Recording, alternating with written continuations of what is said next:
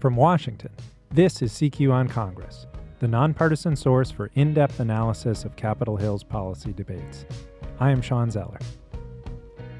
It's 2019 and Congress has reconvened. CQ on Congress is also back with a new podcast to start a new year.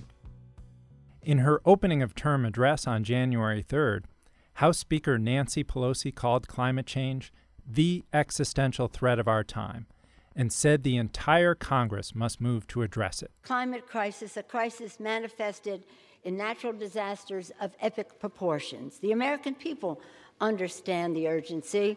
The people are ahead of the Congress. The Congress must join them. At least in the House, there will be action. Pelosi has established a select committee on the climate crisis and tasked it by March 2020 with making recommendations to other panels that have the power to approve legislation. The chairman of one of those panels, Energy and Commerce, Democrat Frank Pallone of New Jersey, says he will start the year with hearings looking at threats posed by climate change. A United Nations committee said last year that time is of the essence. It warned that unless governments act to curb the carbon emissions that are altering the climate, we will see flooded coastlines and catastrophic droughts within a generation. My guests today are Brad Johnson, a climate activist who serves on the board of End Climate Silence, and Elvina Nawaguna, CQ's environment reporter. Welcome to you both. Thank you, Sean. Great to be here. Elvina, you've been on the Hill. You've been talking to Democrats who are now in charge of the House, among them Ted Deutsch, the Floridian who has proposed a carbon tax and is co-chairman of a climate solutions caucus. What are they telling you? So just by way of background, Democrats have for the last 2 years been complaining about the inaction of their Republican colleagues and the regulatory rollbacks of the Trump administration, and now they have the power to do something.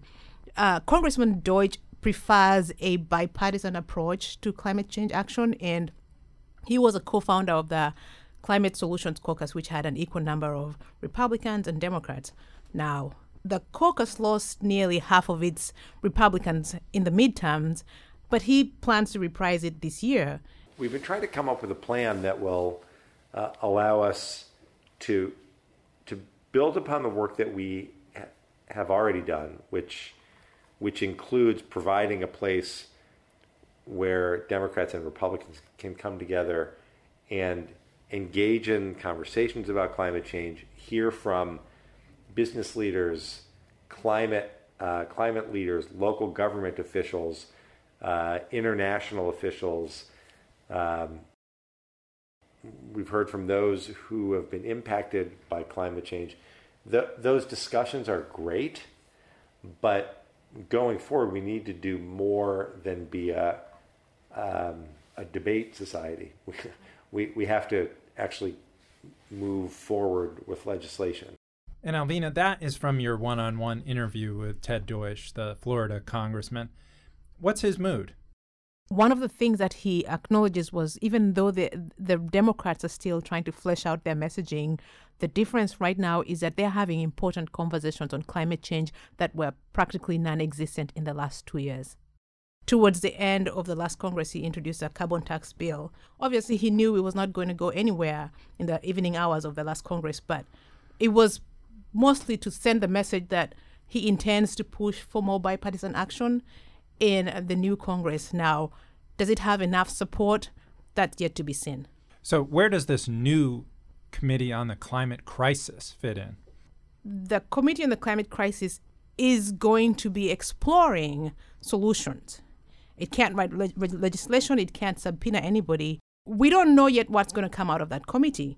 We have a wing of the Democratic Party, the progressives, who want it to be very aggressive. They're pushing for what they call a Green New Deal, which would, among other things, transition the United States to 100% renewable energy within 10 years. That's a very aggressive plan.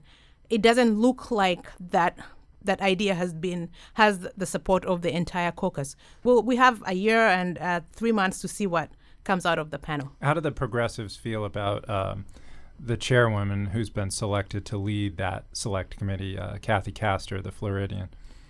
So there's been some mixed feelings. Obviously, Kathy Castor is well loved by the environmental community. She's been a champion for climate change. She comes from Florida, one of the most vulnerable areas.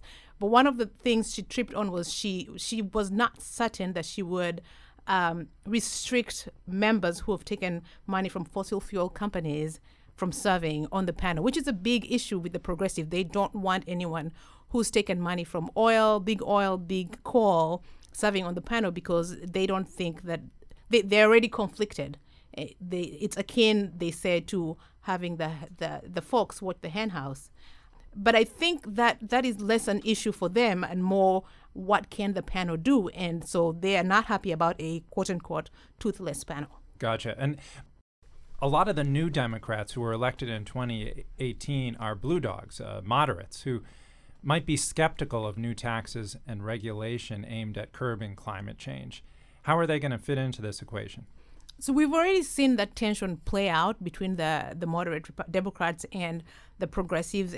And we've heard from House Energy and Commerce Chairman Frank Pallone, who's against the idea of a select committee, and he's butted heads with the progressives. He says he is going to take aggressive actions that will satisfy the progressives. Now, we don't know what those aggressive actions are and how different they're going to be from what the progressives want. So it's still very early on, and I think they still have to work on coming up with a unified message, and I think we'll see that take shape in the next few weeks. And given the fact that the Republicans still control the Senate and Donald Trump is still president, nothing is going to be enacted into law. So what's the objective here for Democrats?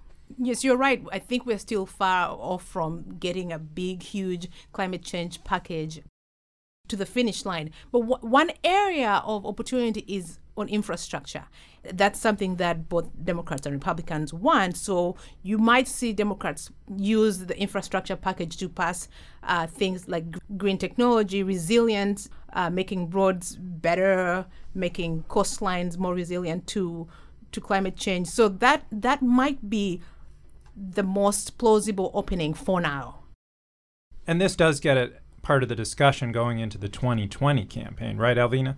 Yes, it does. And you've seen, first of all, in Congress, it's a huge shift that we're going to be seeing hearings on climate change, talks about climate change, which didn't happen in the last 2 years, and the Republicans who had the majority pretty much shut down any attempts on climate action. And as Ted Deutsch said, that regardless of what policies they have, what ideas they have right now, they will be having important conversations that have not happened. Now, on a more national scale, you're hearing 2020 hopefuls starting to shape their message around climate change. We've had the governor of Washington State, Jay Inslee.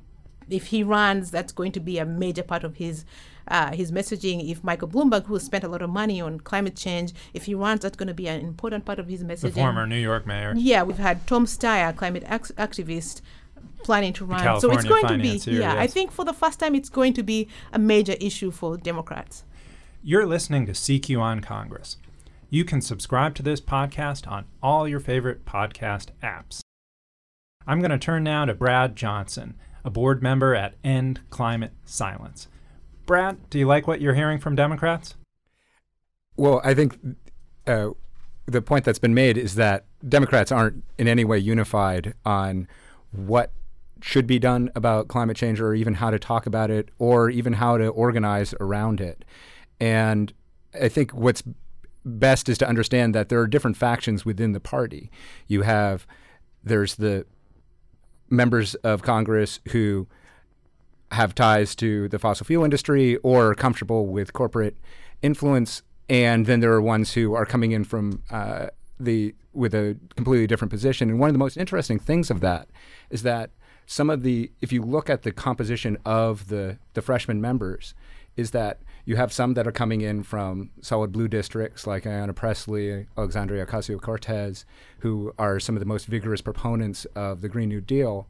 But you also have members that are coming in even from the clean tech industry, like Mike Levin and Sean Casten, who are coming in from much more moderate districts.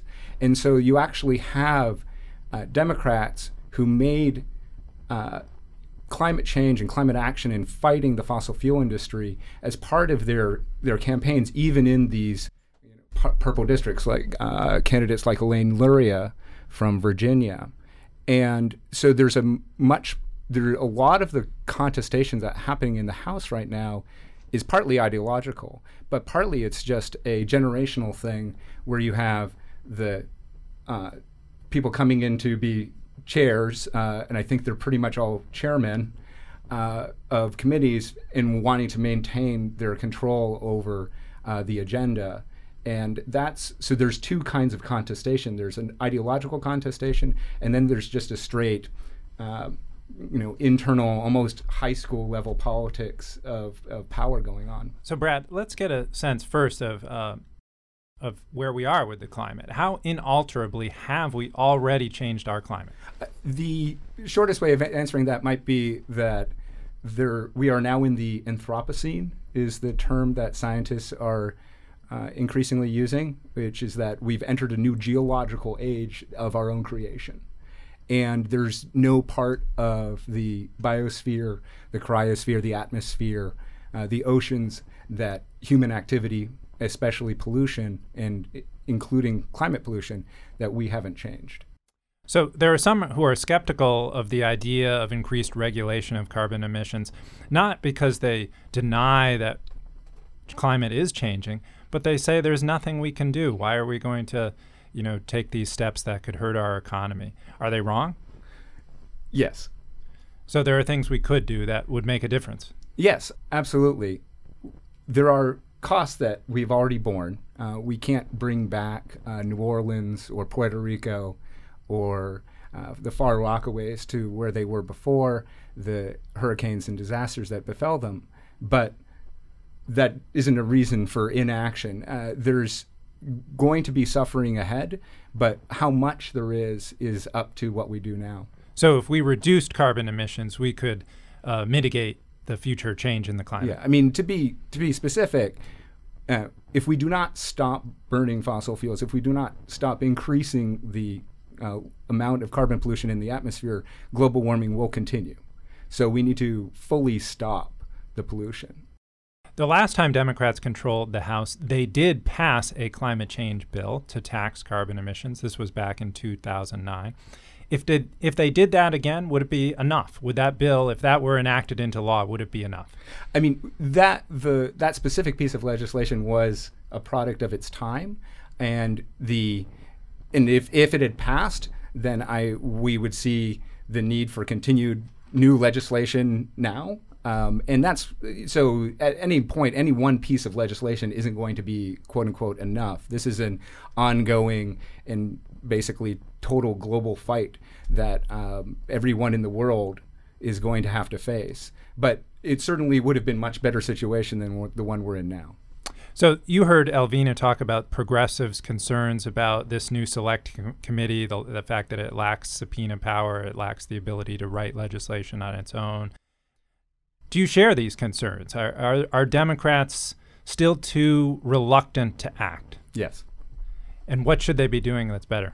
I mean, the proposal that was put on the table by Alexandria Ocasio-Cortez and other supporters of the Select Committee on a Green New Deal was one that was much more aggressive about that there had to be a comprehensive plan that would be given to the committees of jurisdiction. And I think what we're going to see is we're going to see. Well, give me the parameters of it. I mean, what do we need to be doing? I mean, what we need to be doing is what was previously discussed of looking at how do we reshape our economy so that we end carbon pollution and do so in a way that increases the justness and fairness in our economy. In other words, addressing global warming is something that will require a lot of work, a tremendous amount of work. So this is something that is, by and large, very good for the economy, but it might not be so good for people who hold vast holdings in fossil fuel stocks. Well, are we talking about completely ending our use of oil and coal? Yes. That is what we need to do for global warming to stop. Short of Congress ordering the end of oil and coal use. Is there some compromise that would be a good step along the way that would satisfy activists? Well, that's the legislative process. I mean, politics is the art of compromise, and I think what activists are looking for is the understanding of and an acceptance of what is the goal, what is the reason for taking action.